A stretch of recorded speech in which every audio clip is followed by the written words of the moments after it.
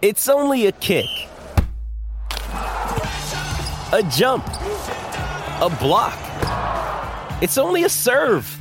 It's only a tackle. A run. It's only for the fans.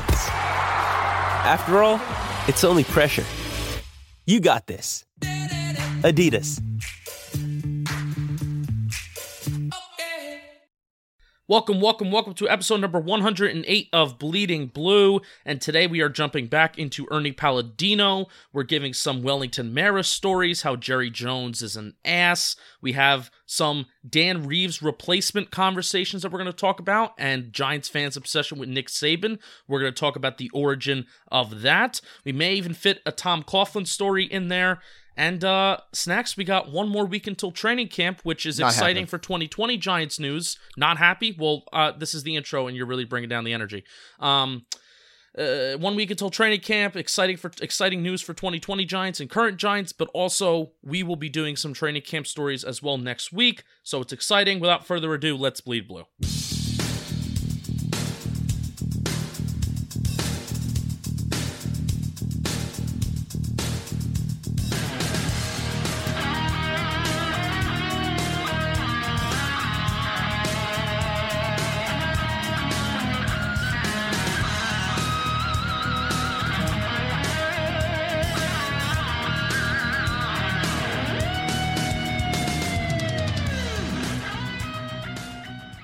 Snacks, how are you doing? So you replaced the bleeding blue with that. I like that. That's good. I'm doing well. I am just coming back from a nice little family barbecue. Had a good time. Overall, I've had a nice little weekend, which started on Friday. Started on Friday. What'd you do on Friday? Oh, we actually got together, you and I. Not you and me, that's correct English. You and I. Fuck English. We got together in Emerson, New Jersey. I am from Exit. Let's just throw out where Snacks lives. I've done it before on Talking Giants, where I've accidentally I've let slip out the exact town where I live. So around the exit 160s on the Garden State Parkway. 165. Okay, well, here we'll just tell them I don't care. We'll just give out all of our locations. I don't care. I'm exit 135 on the Garden State Parkway. So I really trekked up there, but it was for a very, very good reason and purpose. I didn't mind trekking up there because you had the hookup with two separate things. Mm-hmm. You had the hookup with the Italian restaurant. You had the hookup with the cigars, which was awesome. Yes. So that was a great time. We had a fantastic time. We did. We enjoyed both of them. The cigars. You said you didn't love it. You didn't love it. I didn't really enjoy it because I'm not really, and this is even with how I work with food as well. I don't like sweet things in food. I wish I had known that. Yeah. If it's not like in dessert, or I'm not like you can't mix sweet and tender things for me. It just doesn't work like that. Yeah. I wound up feeling really bad because I actually like that in a cigar a lot, like a little sweetness, a little touch to it.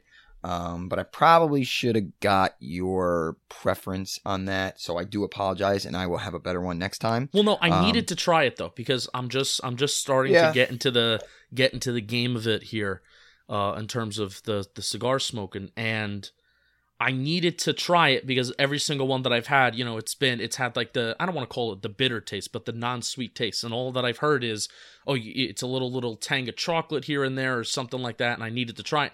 So it's good. We got it out of the way. And now I know to not do that. And now I know not to buy those. And your chicken marsala was good, correct? Oh, yeah. So here's another. I've definitely said this on Bleeding Blue before. I don't know how I ever got to this point, but I definitely have said it. 108 episodes, I've had to say it at least once because it's such a big part of my life. It is like my dream to travel the country to just try all of the chicken marsalas. And why not the world? Why am I limiting myself to the country? But I guess just travel the country to try all the best chicken marsalas and find the best one. That is my dream. That is my goal in life. Do you know how fucking insane that is? No. People travel the world and the country for a lot of things. Chicken marsala, I don't think is one of them. I just really love chicken marsala. I'm very passionate about it. Listen, I want to tell you something because you know I love you. I would do anything for you. But you are fucking insane if that's what you would travel the country for. That's all. That's what I'm saying. I'm sorry. Okay? I feel bad about saying it, but I kind of don't because I think it's a little ridiculous. And I'm sorry I'm making my fantasy baseball pick right now. That's all right. Who's on the board? Not many people. We're in the second to last round. So I'm just trying to get high upside guys. Tyro Estrada. No. He got shot. He's on the Yankees. No. Okay. Maybe I'll pick him up on waivers later on. No, But don't do it. No, I'm not going to. I mean, chicken marsala is a great dish. It's a great meal, but the travel country, it's a little insane. Anyway, I don't want to spend a lot of time on chicken marsala. I want to bring up something. So we went to dinner and we came back to my house. I have a very nice deck. And a couple buddies came over. Max the Animal from my the podcast I run, Fade the Public, BDGE. He came over, and my very good friend Mike, big Giants fan, as you know. Seen him at the tailgates a few times. He came over as well with his lovely girlfriend. And towards the end of the night, there was a conversation that was brought up. Would you like to talk about that? Was not initiated by me, by the way. No, it wasn't. But it was escalated by you. So. All right. Well, I'm the type of person. No. Don't all right well me. Get right to it. Okay. All right. So basically, Max the Animal, BDGE, Fade the Public. He brought up this notion and the fact that, like, you look at Carson Palmer's career, and granted, there were 2 or 3 seasons in there where he had torn ACLs and he missed seasons, and he probably retired here. He had a 2-year stint of Oakland, which was bad. But relatively, if you put especially his early to mid years in Cincinnati and his early years in Arizona, has a pretty good NFL career. Pretty good, pretty solid, pretty fine. Now, Max the Animal's argument was that you would almost take Carson Palmer's consistency year in and year out and his talent level, you would take that over Eli Manning. That was the argument. And you're an idiot because you agreed with him. No, I did not agree with him. See, that's bullshit. Yes, you did. Yes, you did. You were making a case for Palmer over Eli. You were. No. Just because you... What do you mean, no? Just because you make a case for something doesn't mean that you automatically agree with that as well. Not true.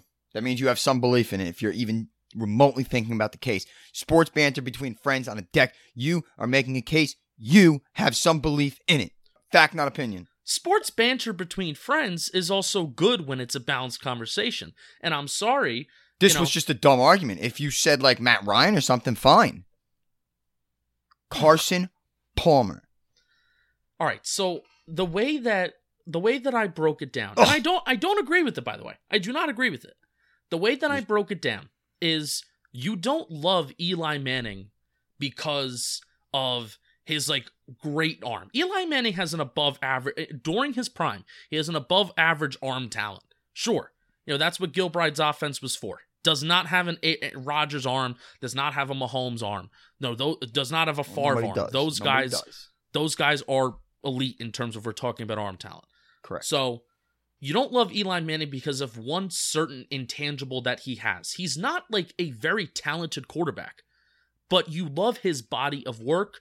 You love the things that you can't measure, like the clutch gene. I'm a big analytics guy, but yes, I do believe in the clutch gene. I do believe that there is obviously and very much a difference between how you perform in the last 2 minutes of the fourth quarter and the last 2 minutes of the first quarter. It's a mental thing. There is a difference. And Eli Manning had that. A guy like Carson Palmer does not. So I can go on all day. I can go on all day, and you're going to go on all day because I already know you're going to do it, and I'm not going to take your points of why you think that Eli Manning is just a much better quarterback than Carson Palmer. But I'm saying from a talent standpoint, and I think Max was saying this too. This is not even something that I was like, yes, I totally agree with you. You're acting like I was clapping for Max as he was talking as he was making his points. I was not. You were. I was trying to provide balance to a conversation, which honestly, this is how psycho I am, that I've taken like my podcast and the way that I run things as a co-host. I've now taken that to my regular everyday life. Oh, yeah. Honestly, you know what's funny? You see it when we were all talking, and it was a fun comment because we talked about a lot more than just like Eli and that. and Carson Palmer. But the way you speak is kind of the way that you try and present information to your listeners and followers, which is honestly, it's pretty cool. You're consistent like that. Well, it's part of being genuine and authentic. Right. But part of me being genuine and authentic is that I'm just a nerd all the time. Well, so it's not. okay. I'm not putting on a persona on one end and then being a you jackass are a nerd. on the other end. You want to travel the country for Chicken Marcel. Of course, you're a fucking nerd.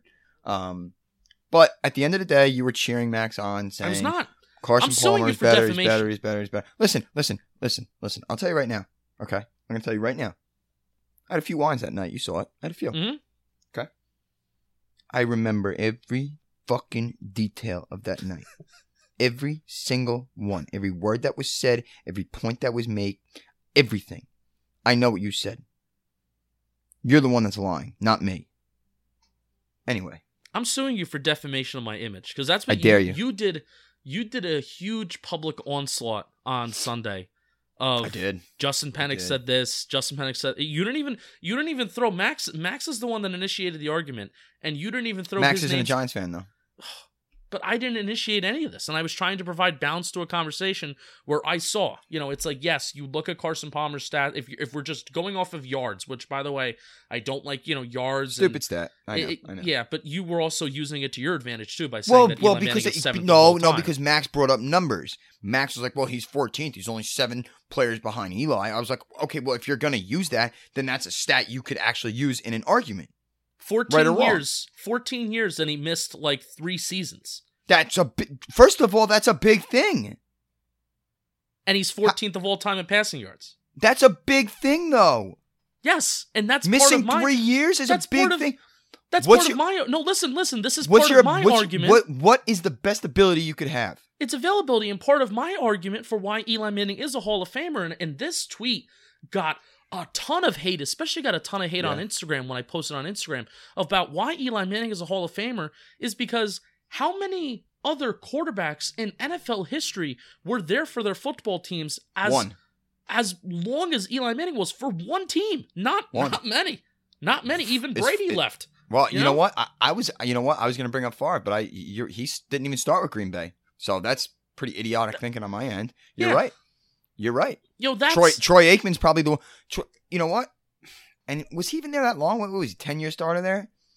I mean, that's long, but like Montana went to the Chiefs afterwards. Right. Maybe Steve Young, but he was not a star. He didn't start until he was like 27. So it's a good point. And that should not get hate. And I think that's a big thing on my argument. When you said Carson Palmer's better, I said no. No. Well, you did. Didn't it's okay. It's fine. You did. It's fine. But, Carson Palmer, didn't he retire? Didn't he fucking retire? And then the Bengals traded him? He just quit. He just got up and quit. Because he had those 2 weird years with Oakland. Carson Palmer also didn't even start playing until he was 25. It's very strange. That is kind of strange. I didn't know that. Very strange. Well, he played 4 years. Max's argument, not my argument, Max's argument was just solely going off of a talent standpoint. And I still think that's a stretch. Okay. Fair. I'm just saying, is Larry Fitzgerald one of the greatest receivers of all time? Yes, we talked about T.J. Houshmandzadeh. We talked about Chad Chad Johnson Ochocinco. Anquan Bolden, who may be the most underrated wide receiver ever. Mm-hmm. So I'm just saying, he had a healthy Hakeem Nicks for 2 years. Burris was huge. But he wasn't Larry Fitzgerald or Chad Ochocinco good. No. All right, anyway, you know what? I just wanted to bring it up. I'm sorry. I wanted the listeners to know that you think Carson Palmer was better than Eli Manning. Nope, that's all. Not exactly. So there you go. Snacks, is there anything that you need to apologize for this week? No. Wow.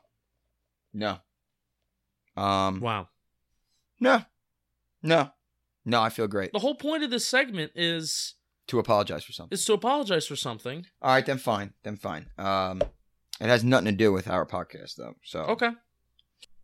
On the Max front, as you know, I co-host a fantasy football podcast. Well, it's mostly just a football and regular banter podcast now with Max, who was at the house on Friday. And on Monday night, I kind of eviscerated him, and I called him a lot of bad names.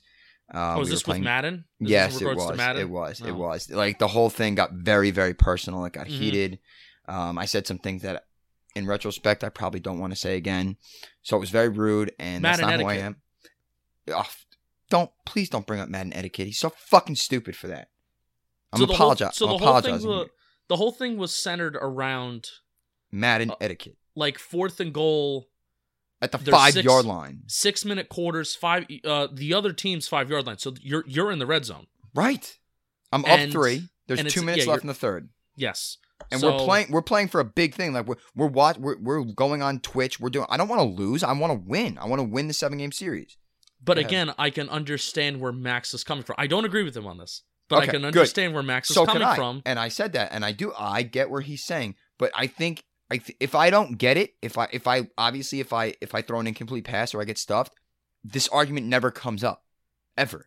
And Max's whole argument is that since you're doing it in front of a Twitch audience and a live audience, keep the that game it's close. It's better for content that you only go up by 6 as opposed to 10. Which in my opinion, it's not like we're talking about 2 minutes to go in the fourth quarter. Thank you. It's the third quarter.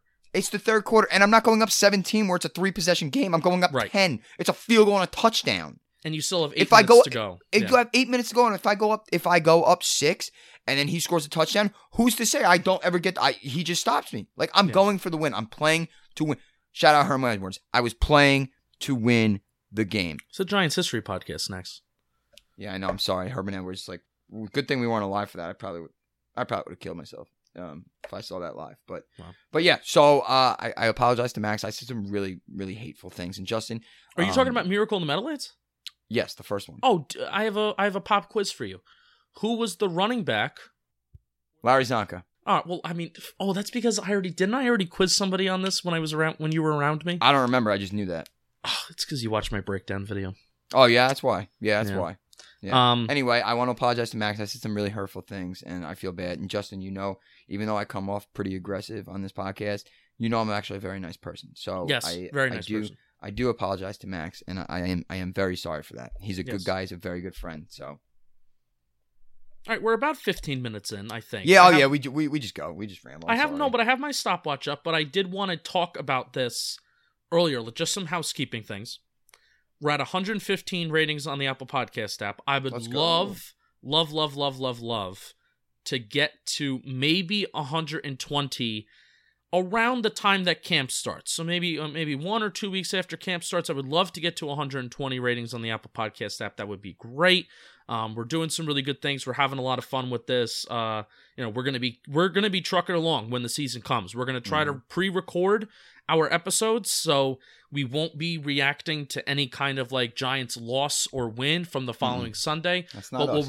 We will continue to be releasing episodes throughout the season. Instead of Mondays, they will come to you on Tuesdays, because Talking Giants is going to be releasing episodes Monday, Wednesday, and Friday, I believe, this year. That's epic. So that's awesome. And that's where you're getting your day-to-day breakdowns of games and everything like that. So go there, go watch, or go listen to Talking Giants during the season, and then still listen to us for everything Giants history. Yeah, we're having a lot of fun with this. Yeah, 20 to 30 minutes during the season, because what we're going to be doing, we're going to be playing the Steelers week 1. Snacks and I, we're going to be taking a look back on the Giants and Steelers like franchise history in terms of the games that they played together. So we're definitely going to be talking about and ripping Ben Roethlisberger apart for that 4 interception performance that he had in 2008.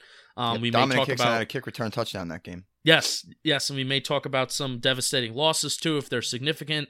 So we'll have some fun with it. Yes, absolutely. And the Steelers and Giants are linked together forever. The Rooney and Mara family. So. That's an organization. I literally, there's 32 teams in the NFL. I love one of them. I hate the rest. The Steelers are the only team I respect, like outside the Giants. That's it. So that will be a lot of fun. Yeah. So, and also Talking Giants during training camp. We're going to be having episodes Monday through Friday, 3 times a week. They're going to be PPPs, player profile and projections. And then the other 2 times a week, we're going to have our regular episodes, but also Bleeding Blue, we're not going to stop. We will also come to you 1 time a week on Monday. So during the season, you're going to have 4 episodes a week, 1 on Giants history, 3 on the everyday Giants news. And then during training camp, you're going to have 6 episodes Monday through Friday, 5 on the everyday Giants, 1 on Giants history. And until the season starts, Snacks and I, we will be continuing like our stories and stuff like that. I think we may be able now. I think we're almost 3/4 done with Palladino. I don't know. I'm looking at the girth of the book that I have left. Let me see it. We may be able to squeeze out the rest of the season on Palladino without having to start another book. So Snacks, I unfortunately think that your idea that you had, and this is something that we talked about privately, your idea that we had about going to Tom Coughlin's book that he wrote, it's like a big like leadership book and things like that. And well, there's two of them. Hold on, there's two of them. I'm sorry. Yeah. I'm sorry. No, his second one was like very leadership, right? And it was amazing. The first one, and we talked about both. Touched on a little bit privately. The first one was all about the 2017 and that season. So go ahead. I think we may start with that one, right? I would love to. Yeah. I would love to. Yeah. So that's probably going to be an off-season thing. Which is fine. That doesn't bother me. I'm good whenever because we're gonna do this till we die. So we're gonna do it till we die, which is probably 5 years for you. Yeah. Well, 5 years. Generous. I'll take 5. That's very generous. Or is this the first episode that we're having since you got your Giants tattoo? It is. Yes. Remember yes. we keep on procrastinating over Palladino. Yeah, I know. I feel really bad. Let's do this quick. Let's do this quick. Oh, and you saw it Friday, so. Mm-hmm. But yes, it didn't hurt. The only thing that hurt was I stupidly sat in the sun on Sunday playing cards with my father, and my back got completely burnt to shit. And you got it right below the neck. Right below the neck, yes, because right I wanted it to come out a little bit when I'm wearing a shirt so people could see. So I'm very happy. The guy did a really good job. Uncharted tattoo, New York City. So that's it. Only a Giant. I'm marked forever, and I will literally never be a fan of another team ever. As if the tattoo needed any validation. Well, here's my thing. You came on this podcast and you said that you were going to put Eli HOF and colon right underneath. Did you listen to my advice and you're going to do that when he actually gets inducted? Yes. Okay. You talk me out of it because God forbid he doesn't, then I'm going to be an asshole of epic proportions. Yeah. Of epic proportions. And I'm thinking like just real quick on this, and then let's please get into Palladino because there's a lot of stories that you were saying before that I kind of want to get into. I was going to put the 10, but I didn't want to make it too much like that. I kind of wanted it to be like for me too, like because I myself am a Giants fan, like a diehard Giants fan, so I wanted to keep it like that. And I just think the quote is so great. And also, if you put the 10, it would have been so obvious you copying that Talking Giant shirt. Yes, true. Where now it's fairly obvious. I didn't want copyright now. infringement. Yeah, sorry, Bobby. Sorry, guys. But then again, I don't give a fuck. I'm a contributor now, by the way. So, I'm kidding. Shit. Yeah? What do you mean? One episode, I'm in. I'm a contributor. I can call myself that. No, I'm kidding. But hold on, real quick. We could ramble for forever. It's actually kind of the beauty of this podcast, which I love. But do you think I should put the logo underneath it? No, I'm kind of liking it and digging it because it's you. It's just you. Yeah, that's fair. I'm leaning towards that. I don't think there's any clarification that tattoo needs. That's a very good point. Yeah, you're right. Okay, well, you got me sold. So I'm not gonna get the tattoo. So I think I have an idea. Okay. All right. How much do you hate Jerry Jones on a scale of 1 to 10? Million. Okay. Because this story is definitely going to back up that hatred. So Ernie Palladino, If These Walls Could Talk, Giants stories of the last 20 years. It's been a lot of fun. Basically for the past, I don't even know, the past like month we've been reading it, and it's been a lot of fun. This chapter is going to take a few episodes, and it is called Of God's Generals and Full-Bird Captains, coaches, owners, GMs, stories of all these big leaders for the Giants. This is going to be a lot of fun. So this story is called Going After Jones. Wellington Mara was a league guy, first, last, and always. So imagine the displeasure he had with Jerry Jones when the Cowboys owner strode onto the field during his second quarter timeout of the Giants' increasingly disheartening 35-0 opener loss in 1995. Oh, that was bad. In 1995, with Nike president Phil Knight on one side and Nike client spokesperson and tennis champion Monica Seles on the other. So let me say this again. Jerry Jones strode onto the field, and this is at Giants Stadium. This is not in Dallas. Strode onto the field during his second quarter timeout of the Giants' 35-0 opener loss in 1995 with Phil Knight and Monica Seles on the other. So, okay, here we go. Remember, this was in Giants Stadium on a Monday night in front of a national audience. Regardless of his gross lack of taste, the always publicity-hungry Jones certainly knew how to get the most bang for his stunts. Jones had arranged this as part of the foray outside the NFL's revenue-sharing business model. So apparently, NFL's revenue-sharing business model, there's a certain model that owners are supposed to follow. This is apparently outside of it. A setup Mara helped create in the early 1960s. Jones had signed a 7-year deal with Nike as a Texas Stadium sponsor, with rights to use the stadium's name and logo in connection with Nike products. Jones would not share any revenue from that deal with the rest of the league. Jones stood on the sideline the rest of the half, going so far as to introduce defensive lineman Chad Hennings tonight.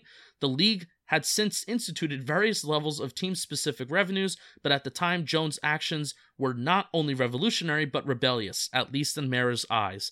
At first, the owner took Jones' stroll with a handful of salt. "I'm just honored he thought to use our stadium for it," Mara said. But after thinking about it overnight, he was in a quite different mood the following morning. "I feel sorry for Jerry," Mara said, knowing that Jones had cut a similar deal with Pepsi weeks before the Nike agreement. "He's a very successful entrepreneur who made a great deal of money for himself. Then he saw this great thing called the NFL and said, 'I want to be a part of this.' But I don't think he has a concept of how to be a part of a team. He doesn't realize that when you do something to enhance yourself, you hurt the rest of the team. It's like a guy who runs a great leg on a mile relay and doesn't want to give up the baton. He just wants to do it all himself." Jones fired back that the deal didn't threaten the overall revenue-sharing nature of the league, a legendary facet that still helps small market franchises like Green Bay stay in business. But Mara wasn't buying it. "I'm sorry that a man who's highly intelligent hasn't grasped the fundamentals of the NFL that made it attractive to get into the first place. In the long run, he's hurting the valuation of his franchise," Mara said. This marked one of the few times the venerable Giants owner, a pillar of reason in often rambunctious league meetings, got it wrong. Dallas remains one of the richest franchises in the league, right there with the Giants, and Washington Football Club. This says the R word. We don't say that anymore. No, can't say that. Needless to say, Mara never had a real soft spot for the oil baron from Arkansas. I hate Jerry Jones. It's like scumbag move going on the field and a blowout loss on your away hurt, But I'm glad Palladino brings up that one of the few times Mr. Mara was wrong was that, because Jerry Jones, for as much as I hate him, and I will send you a picture outside of the drunk tank at Giant Stadium or MetLife, I got into a screaming battle with him. So I could tell you that story another time if you'd like. With Jerry Jones? Yes. Do you want me to tell the story? It's literally, it's Yes. on Jerry Jones. It's on Jerry Jones. Okay. Have I never told you this one? You amaze me. I've definitely told you this one. You amaze me. I don't know if that's a compliment or you're insulting me. Go ahead. Well, either way.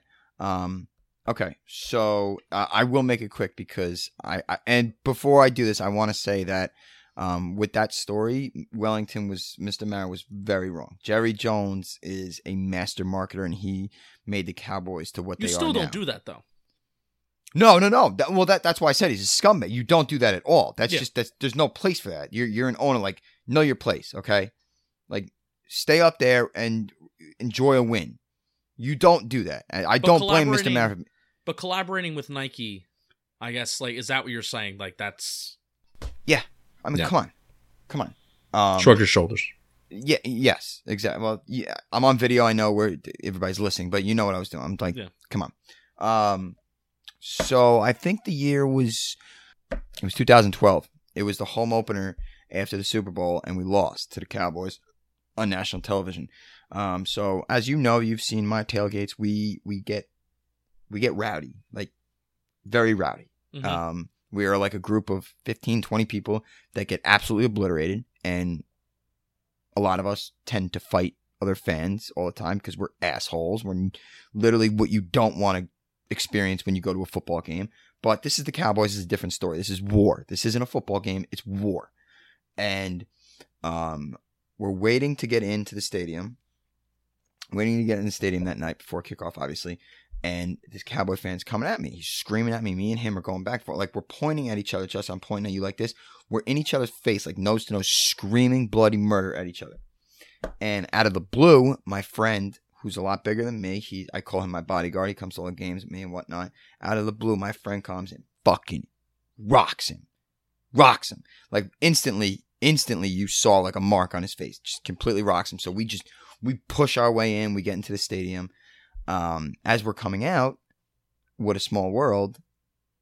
These Cowboy fans see us, tell security, this is the guy, blah, blah, blah, blah, blah. So they take my friend to the drunk tank, which is, under MetLife Stadium. It's on the corner. It's on around the bend, kind of like by where the train station is, if you're thinking about it.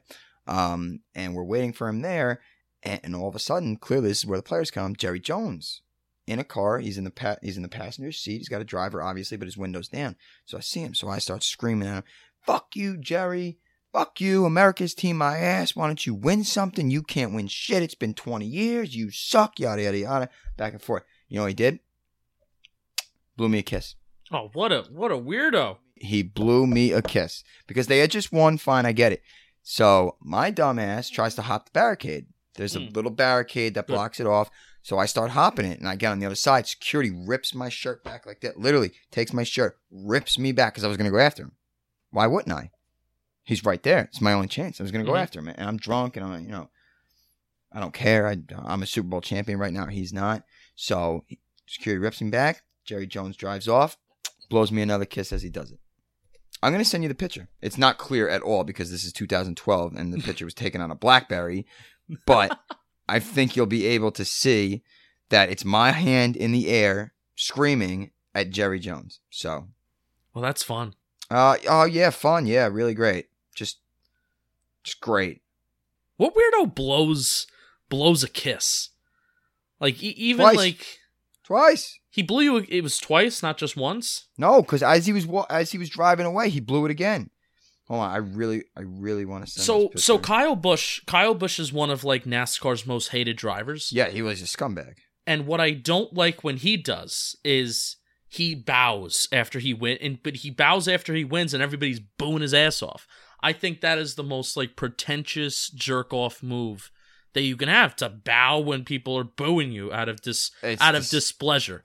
So, but out of all things, like blowing a kiss, that's very very strange. Like, are you kidding me? I never heard that story, by the way. You never told me that story. I thought I did. I could have sworn I did. Maybe when you see this picture, you'll remember it. I really think there's going to be like 7 more stories of you just being belligerent, continuing to be belligerent, and you're just going to surprise us. It's That's why you get paid the big bucks. It's pretty bad, man. That's why you get paid the big bucks. Yep, here it is. I got the picture. I'm going to send it to you right now so you have it. Yep, just so you can have a look. You don't see my face, but you can tell it's my pasty white hand, and you could tell who it is. Yeah, it's Jerry Jones. All right. Oh, nice white watch you had on, or was it silver? Mm-hmm. No, it was actually a bracelet the Giants gave that was like a giveaway. Camera quality was great. Yeah, that is Jerry Jones. I can pretty much confirm that is Jerry Jones. Mm-hmm. Listen, I don't lie about these stories. You said he was in a limo? SUV, something. Yeah. Something like that. Why isn't he in the back seat? Be a fucking boss and go in the back seat. Fuck him. Next. I don't want to talk about Jerry Jones anymore. All right, next.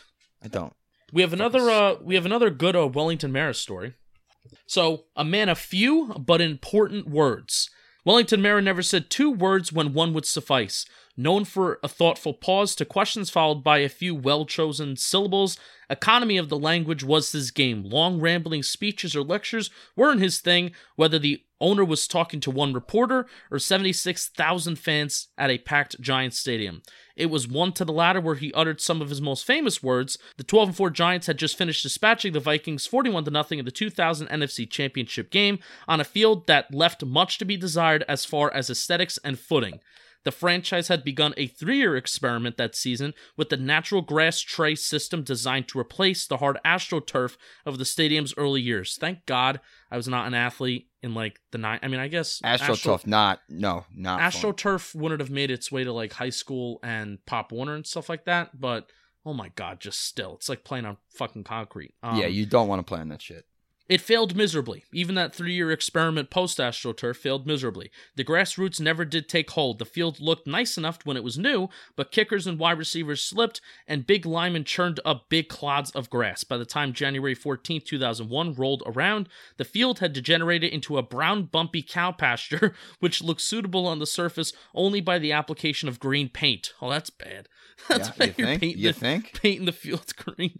Between that and their climb back from a tenuous 7-4 record after a bad loss to Detroit, the announcers had a field day. They criticized the surface as painted mud throughout the telecast. They noticed how unconvincing the team looked in squeezing out 3 of their 5 final wins by a score of 4 points or less. But Mara had the last laugh in his typical succinct fashion. Grasping the Fox microphone held by Hall of Fame quarterback turned analyst Terry Bradshaw, he whipped the sellout crowd into a defiant roar as Bradshaw presented him with the George Halas Trophy, emblematic of the NFC title. This is the Giants team that was referred to as the worst team ever to win home field advantage in the National Football League playoffs, and today, on this field of painted mud, we proved that we were the worst team to ever win the National Football Conference Championship. I'm happy to say that in 2 weeks, we're going to try to become the worst team to ever win the Super Bowl, Mara said. Amazing. That's funny. Amazing. It's, you know what? He had that in his back pocket. You're not thinking that on the spot. There's no way. It is ironic, though, that the Giants actually probably are maybe not. Like, you got to go back to maybe like 60s, 70s teams, you know, because their defense was really good. There were some teams that made the Super Bowl and they just got completely eviscerated. At least one point, there was a thought in somebody's brain that Giants Ravens game was actually a football game. But it's ironic that he does say that. And you might be able to consider the 2000 Giants as the worst team to ever make a Super Bowl. No. It's ironic, though. There's a little bit of irony. No. Okay, what you're saying, yes, it is. Because especially when they got blown out 34-7, obviously. But I don't know. I think the Bucs in 2002 were worse. They just played a shittier Oakland team, in my opinion. What are you talking about? They won the Super Bowl. I know, but I don't think they were that good. So you would have to say, like, Oakland. I just think, well, okay, fine, Oakland. But you look at that Tampa Bay team, they weren't good. That defense. You're right. All right, I'm kind of sounding stupid right now. I guess I'm more so talking about, like, Brad Johnson and that offense being really bad. Like, that was a really bad offense. The defense was all world. It's ironic that John Gruden is an offensive guru. Yeah. And he had right. Yet that was Tony Dungy's defense. That was Tony Dungy's team, yep. 100%. So, but do you know what I was trying to say? Like, I can't. You're right. I can't call them bad because they did win the Super Bowl, but one half of their team was not good at all. I guess that's my point. How many grandchildren does Wellington Mara have? Well, he's got like the love of my life, Kate Mara, right? She's a grandchild. Yeah, love her. Is that John Mara's? Is that John Mara's daughter or John Mara's grandchild? No. Oh, wait. Or Chris Mara, you know, because there's a whole bunch of Maras. So. I think it's Chris Mara's. Oh no! You know what? I don't know. I don't really want to know, but she dates that loser from you know the movie The Social Network, the Facebook movie. Zuckerberg? No. You remember the 2 Zinfandel twins, whatever they were? Oh yeah. Their friend, like the. Oh. Yeah, she did. Strange how you know that. Oh, I know. Oh, she was in that movie. No, she wasn't. I swear to God, Mara was in that movie. No, Rooney Mara was. Rooney Mara. There's multiple actresses in that family? Yes, Rooney Mara's probably a better actress than Kate, but Kate's just really pretty, like gorgeous, and she got beautiful red hair. So, I used to write her love letters back in the day. Really? Yeah, I sent them to John because I didn't know her address. I never got one back, but how many letters have you written to John Mara in your life? Hundreds. Hundreds? I've only got answered once. Wellington Mara has 38 grandchildren. What? Mm-hmm. He has 11 kids. Okay, I was going to say, how many kids does he have?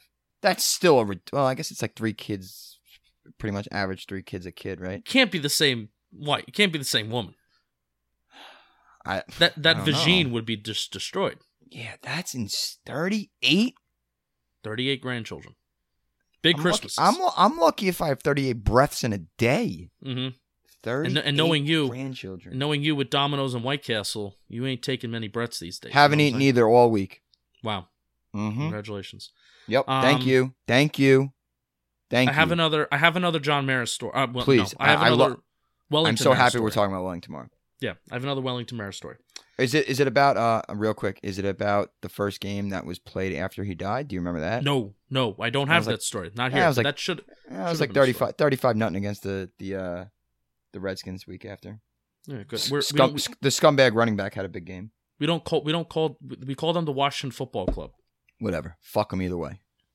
Mara, a religious man and a daily communicant, was even shorter with his words the day in 1997 when he announced the signing of Christian Peter. The defensive lineman had been convicted of 8 assaults in 7 years and had been accused, but never indicted, for the rape of a Nebraska co-ed. The New England Patriots had drafted him but waived him before training camp started. The Giants picked him up with the provision that he keep his nose clean and attend counseling sessions for alcohol abuse, attention deficit disorder, and anger management. It was a highly controversial move, and Mara had made it plain that the major reason that he signed Peter was because he believed the defensive tackle could help his team. Conversely, he felt the Giants organization could help Peter. "Do you really think a man can change?" asked John Gelberg of the Asbury Park Press. "Yes, I do," Mara said. "Do you have any concrete evidence that people like that can change?" Gelberg pressed. "Read the lives of the saints," Mara said. The answer spoke volumes. Many of the Catholic Church's saints had decidedly unwholesome beginnings, only to undergo various conversions to committed holy lives. Although no one will ever canonize the defensive lineman, Peter did go on to play 6 trouble-free years with the Giants, Indianapolis Colts, and Chicago Bears. This is actually very true, where, a lot of the lives of the saints, including, I went to a Jesuit Catholic school for 8 years, St. Ignatius of Loyola. He gambled, he had sex with a lot of women, and then he went to battle, and he got part of his leg blown off, and then while he was just sitting in bed in pain all day, he's like, what am I going to do? So I'm just going to read the Bible, and then he became like a great man, and he opened up a bunch of schools, and then he's a saint. So that is very true, but I will say the main point that I take from this story is not that, Wellington Mara is... I guess Wellington Mara is kind of wonderful for how he spun this, but it's crazy how optics and perception can change a story. That is so bad. Yeah. Like, how many assaults? 8 assaults in 7 years? That's terrible. That's really bad. That 7 years, that's... First of all, 8 assaults in a lifetime is really bad. 1 assault in a lifetime is bad. But right, this man had 8. Yes, right. Exactly. That's brutal. Now, granted, this isn't like, I feel like after the Ray Rice incident, that really brought a lot of awareness on, like, we need to hold NFL players accountable. So there is no way in hell that somebody who gets caught, breaking the rules 8 times for any reason in the NFL today, any kind of reason, whether it's, drug use or, you're breaking the substance abuse policy or even definitely abuse. There's no way that even more than maybe 3 times that you're getting back into the league. But so it was I guess it was a little bit different back in this was 1995, but still. But it is amazing though, how Mara spun that and how he spun it to it's the lives of the saints. Now, if I, me being such me, a good spin. me being me though, and being like from, I have a Catholic Jesuit background, I would have been holding up a microphone, and he would have said that, and I would have been like, "Oh, come on!" Yeah. Did you really just say that, like, Wellington Mara? Yeah. I think it's one of those things where this is such a bad look. This is such a bad look for this franchise. Wellington Mara's like, what can I just pull out of my ass to just shut everyone put it down a little bit, right? Because you can't respond to that. No, how can you? How can you? Can't. I tell you, his son's not good at spin zoning things, so that's one trait I wish his son had. The John Mara should take a lesson from his father, and the reason why we bring back DeAndre Baker this year is look at the Saints. Look at what the Saints did. I tell you, if he does that, my confidence in ownership will go up by like 10 million%. Oh, I would low-key love it. I would low-key love it. What do we have now? We got some time for some more stories. Dan Reeves' replacement. Yes. This is yes. Let's end off on this one because I think this would be a good discussion. So the search for Reeves' replacement had things turned out differently in Young's 23-day coaching search that brought in Jim Fossil in 1997, the Giants might have changed the collegiate fortunes of both LSU and Alabama. Young actually considered and came close to signing then Michigan State head coach Nick Saban to replace Reeves following the 6-10 crash of 1996. Young's assistant Ernie Accorsi had pushed hard for Saban. Accorsi came to know the Michigan State coach during the 1991 and 1992. Accorsi's final 2 years as general manager in Cleveland when Saban was starting a 4-year stretch as Bill Belichick's defensive coordinator. Fossil was always Young's number one. Then it just jumps back to Jim Fossil. Fossil was always Young's number one choice because the former Giants quarterbacks coach in 1991 and offensive coordinator in 1992 under Hanley had made quite a name for himself in Denver, serving as Elway's position coach for 2 seasons. So he really did impress over in Denver. With 3 young quarterbacks in Brown, Danny Cannell, and Stan White, a quarterback-friendly coach would be seen as a valuable asset. But Young liked Fossil even more for his organizational skills and work ethic. What followed was a sequence that had all the cloak and dagger aspects of an Agatha Christie novel. Don't know who that is. Christie novel, complete with secret meetings and simultaneous contract chats. Fossil, then the Arizona Cardinals offensive coordinator, was interviewed in the Phoenix airport on December 26, 1996. Saban was interviewed January 2nd near Giants Stadium. Stops in San Fran and Cherry Hill, New Jersey to talk with Bugle and Thomas were also included. Those are 2 other coaches that were interviewed. Young had both men on the hook and discussed money matters with each even after Saban had publicly pulled his name from consideration to protect Michigan State's recruiting interests. I am not a candidate for the Giants' job, Saban said through a spokesperson while on a recruiting trip in North Carolina. If it's a 2-horse race, they better find another horse. Yet the talks went on, only to go under when Saban's contract demands turned out to be a bit too exorbitant for the Giants anyway. When Fossil was supposed to be in Mobile scouting Senior Bowl practices, he sat in a room in Atlantic City, New Jersey, discussing contract numbers with Young. The next day, January 15th, 1997, the 47-year-old signed a 4-year, $3.2 million deal. Saban didn't do too badly for himself to coach at Michigan State. Then he moved to LSU, won a national championship there in 2003, and we all know the wonderful things that he did in college. But he also had the 2-year stint in Miami, so maybe the Giants didn't make the wrong decision. But Snacks, I actually want to hear what you have to say about this. Yes. Well, apparently, I read it somewhere that he wanted Drew Brees in Miami. You remember when Drew Brees was a free agent? He was coming off like big rotator cuff surgery or something from San Diego, and there was a lot of question marks on him. Yeah. So Dante Culpepper at the time was a free agent as well. Dante Culpepper was never the quarterback that Drew Brees was. But the Dolphins and Brees both wanted each other. That's what Saban wanted. The Dolphins front office decided to go with Dante Culpepper, and I mean, the rest is kind of history. Do I think Saban probably came into the NFL the way like a Tom Coughlin coached the Giants from 04 to 06 and went to Jaguars, like tough as nails. You're like, no funny business. If you laugh, you get the fuck, you know what I mean? Mm-hmm. But from a pure football mind perspective, there may be one better mind in the history of football than Nick Saban, and that's Bill Belichick. Nick Saban's that good. I don't care about what anybody says with Alabama. He won in LSU. He's won in Alabama. He took Michigan State from dirt shit to relevancy. The man knows exactly what he's doing. And the Dolphins teams weren't even that good, and he still got a few wins out of them. You give him Drew Brees with Miami, he's never the coach of Alabama. He's never the greatest college coach of all time because he's winning Super Bowls with Miami. Could you imagine Saban and Belichick going at it with Brees versus Brady for 15 years or whatever it would be? Could you imagine that would basically be watching Brady and Manning go after each other, except twice a year. Well, yes, exactly. And except that Breeze isn't overrated, Peyton is. So stop this. What? Oh my God. What did I say? Please continue. Anyway, regardless, to see Bill and Saban go at it toe-to-toe twice a year and probably playing in every AFC championship game every single year would have been pretty damn awesome. You would have a team that's 12-4 going to the playoffs, winning the division, and then you'd have a team in second place going 12-4 as a wild card in the same division. Yeah. Could you imagine? Those are the 2 best football minds I've ever seen, and somebody older than me tell me the argument for anybody else. So, if you ever have the chance, I don't know if you have, I think HBO did it.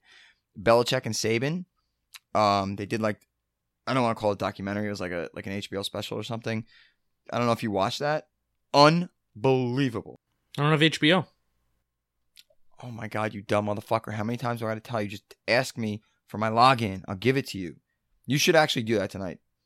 Saban, Belichick sit down and they just go through they talk all football. They talk about their Cleveland days, everything. This is something that I've always thought, because there was even a documentary, I think it was on NFL Network, of the Cleveland Browns while Belichick was the head coach and like why it didn't work out. They were pretty damn close to like getting it. Getting it together. 100%. They made the playoffs with Belichick. That's like the moment. Like forget like the Jets, like, you know, Jets debacle. I still think the Jets thing is worse. Like if I'm speaking in Belichick terms, which by the way, at least the Browns had him. Like he was there. He was coaching the team. He was there, right? He was there for a few years, and that staff was incredible. We should be pissed too. We've talked about on this podcast that Parcells screwed Belichick over. Belichick should have been the head coach of New York Giants. Oh, wait. Actually, you want to hear this? I didn't read this part because I skipped it. Read it there now. Actually is a part where they were talking about, because this is 1996, 1997, the search for Dan Reeves' replacement. Bill Parcells' name was thrown in there. Resurfaced, It did resurface, but they didn't actually like pursue it. According to Palladino. Does he say why? No, it was like a throw-in line by Palladino, but he didn't like say it further because the main story was about. It was mainly about Jim Fossil. Well, no, it was about Jim Fossil. Yes. But I cut that out because who cares? I do. I love Jim Fossil. I don't know if I can get behind that. If it's like a one sentence thing, oh, they thought about Parcells coming back. There's no substance there. Wasn't he in New England at that time? 97, 90, or the Jets maybe? Well, it was a transition. It probably was a transition year for him. Yeah. Yeah, probably. He's always he had some ego, Bill Parcells. Great coach. Great coach, but think about it. He had some ego. I would too. If I helped fix the Giants from what they were in the 1970s and I brought them to no, I know what you're saying. Without coach team. No, you're right. But all right, so how about this? If I had to coach Phil Simms' sorry ass. Yeah. He had an attitude too. He's a pussy. He didn't play in the Super Bowl. So that's all I need to know about him. One. I know, but he was hurt for the second. So that's all I need to know about him. But here's a question for you. Is Parcells anything without Belichick? No, it's a great question because that's exactly, I think we're going to really get a good answer to that question with Jerry Eisenberg's book, No Medals for Trying. Mm-hmm. No Medals for Trying was That's a big billboard by Parcells. There's a big, go ahead. Anyway, go ahead. Sorry. Yeah, no, but Bill Parcells' father actually said that. Like that was one of Parcells' like main mantras as a coach. There's a billboard on Route 17, New Jersey. You get no medals for trying, and I think that's such a fun. It's such a fun quote. I think I tweeted it once. I have to find it. I tweeted it out on Father's Day, ironically. Oh, go figure. So I think we're really going to get an answer to that question because they played the 49ers in 1989. It was a Monday Night Football game, and then the book picks up from where they're on the plane to the moment they play the Philadelphia Eagles the next week. They wound up losing both games. But what's interesting about the dynamic between those 2 weeks in the 1989 season, this is the season before they won the Super Bowl, because they won it in 90 and 91. Correct. So Eisenberg is writing as Lawrence Taylor is suffering a pretty bad ankle injury. Phil Simms is suffering a possible concussion. So I'm actually going to see, and I'm going to read. I've read the first chapter. I'm going to see how involved, like how does Parcells and how does Belichick tie it all adjust to possibly playing without Lawrence Taylor. Now, I could have easily looked on Pro Football Reference and saw that, hey, Lawrence Taylor played this game. I'm not going to spoil it for myself. No, right, exactly. And there's going to be more detail. Like Pro Football, they have everything, but this book is going to have every single detail behind the scene and all that, like outside of numbers and whatnot. So I am very excited. I just want to see like what they do and how they react to like, oh, is Taylor going to play? Is Taylor not going to play? Because if I already know that Taylor's going to play, it's like, oh, then it gets a lot easier in terms of the game plan because then you just roll out what you're normally rolling out with. But if Taylor's not playing and you're having to go up against Randall Cunningham, it's a big time difference. Yep. So that book, I honestly, like, Snacks, I can't answer that question. But I know you can't. But it's a good dynamic because weren't they together with the Jets too? And that's when the Jets were successful. Yeah. And then Belichick went to Cleveland. I mean, he had some success there, but Parcells didn't really have success. Went to the playoffs once with the Cowboys. Didn't really do much with New England. Did he? Oh, he might have went to the Super Bowl in New England. I may be off here. Didn't he? Didn't he go against the Packers? Favre. Yeah, that way he was the coach, wasn't he? Mm-hmm. All right. Well, it's a and I still think it's a question. You know, I still think it's a question worth monitoring. End of the day, we should have Belichick as our coach. Oh, one last question, because I think this is a good one. Yeah. So you've seen what Belichick has become, right? Like the greatest football coach of all time. Mm-hmm. Would you be more pissed? I think I know your answer, and I probably know mine too. It might be obvious. Would you be more pissed as a Browns fan or a Jets fan? Oh, well, that's what I'm saying. I think I would be more pissed as a Browns fan. Because he was there. This is what I was trying to say before. Yeah. No, I know, and yeah. I cut you off. I know. But as a Jets fan, you got to think about he went to the Patriots, and the way he did it was ridiculous, like really, really bad. But at least, I mean, you really want to be comparing shit to more shit? Yeah, of course. At least the shit. Jets. At least the Jets have had like a Chad Pennington. At least the Jets have had playoff seasons like that where even Mark Sanchez, yeah, the back-to-back they got to beat the Patriots in the playoffs, and then they just couldn't beat Peyton, the greatest quarterback of all time. That's ridiculous. But go ahead. Yeah, so we may have to fight about that one week. I'm right, you're wrong. But go ahead. I mean, you're no matter how much analytics I throw at you, you're not going to see it. So no, I won't even listen to him. It's going to be a pointless argument. But yes, it will. The Browns had him. They had him in the building. And it's not like the Jets where they had him in the building for one day. They actually had him in the building, but they also had one of the greatest staffs ever. I'm trying to remember who was on the offensive side of the ball, because we already know defensive side of the ball was Saban. Saban, yeah. Why do I feel like it was Holmgren? But that's not true. I'm looking this up. Yeah, please do. And it's definitely in that documentary, whatever it is. 1995.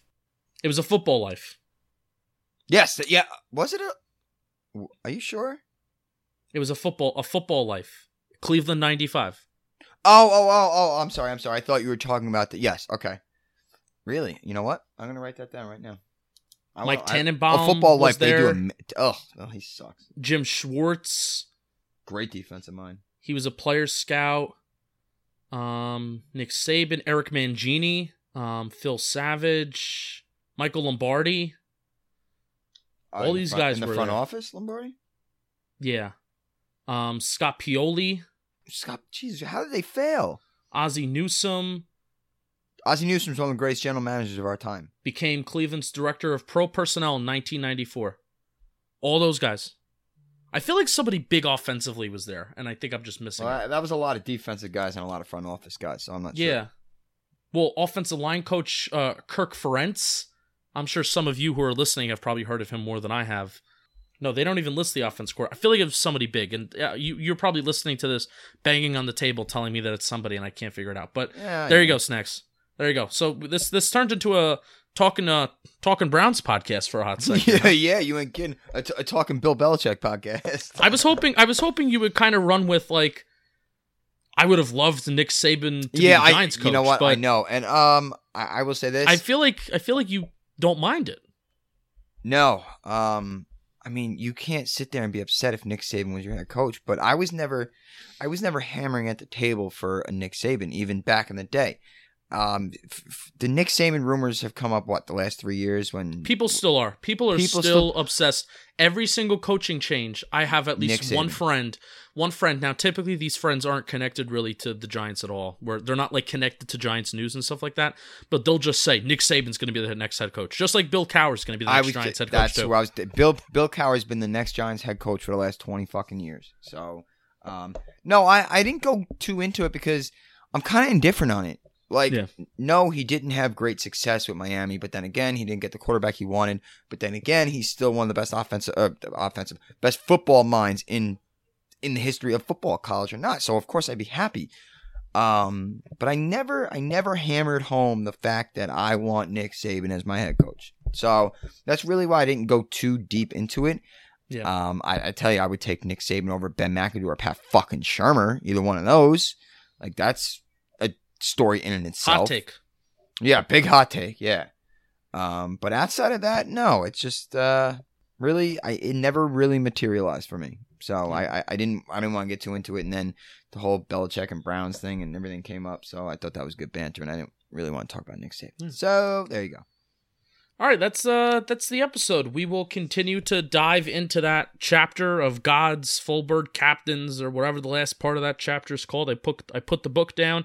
No, not next week. Next week is our training camp episode. Yes, next week's our first training camp episode. Yes, next week. So we'll talk some. Snacks was up in Albany when training camp was there. Yes. So we'll try to bring you there. We'll try to lead maybe we're not going to do this, but a guided meditation. And if you close your eyes, you can, if you were up in Albany as a kid or even as like an adult and you miss it up there, we'll try to bring you back up there. And then I can even, or if you want to go back to the Timex Performance Center, I go every year. So then I'll describe some sights and sounds and stories from there too. Amen. And I'm sorry to interrupt you as I always do, but I try and go every year too. And I sent you one snippet of Giants training camp notes that I take. So yeah. I may read those off and see how bad they were. And in hindsight, like, you know what I mean? Hindsight's 2020. So we will see. I like to have fun with it. Training camp is a great thing for fans. And it's upsetting that we're not going to be there this year, but it is what it is. Everybody's got to stay safe, wear a mask. And by the way, I feel like Anthony would be a huge Nick Saban guy. I think he was probably hammering at the notion of Nick Saban being the next coach of the Giants. So, as always, I like to throw Anthony in at the end. So. That's right, have to. The ending soundbite is of Wellington Mara at the 2000 NFC Championship game, saying that quote that I was saying before that he said to Terry Bradshaw. So, thanks for tuning in. We'll see you next week. Love you. Be well. This is the Giant team that was referred to as the worst team ever to win the home field advantage in the National Football League. And today, on this field of painted mud, we proved that we're the worst team ever to win the National Football Conference Championship. And I'm happy to say that in 2 weeks we're going to try to become the worst team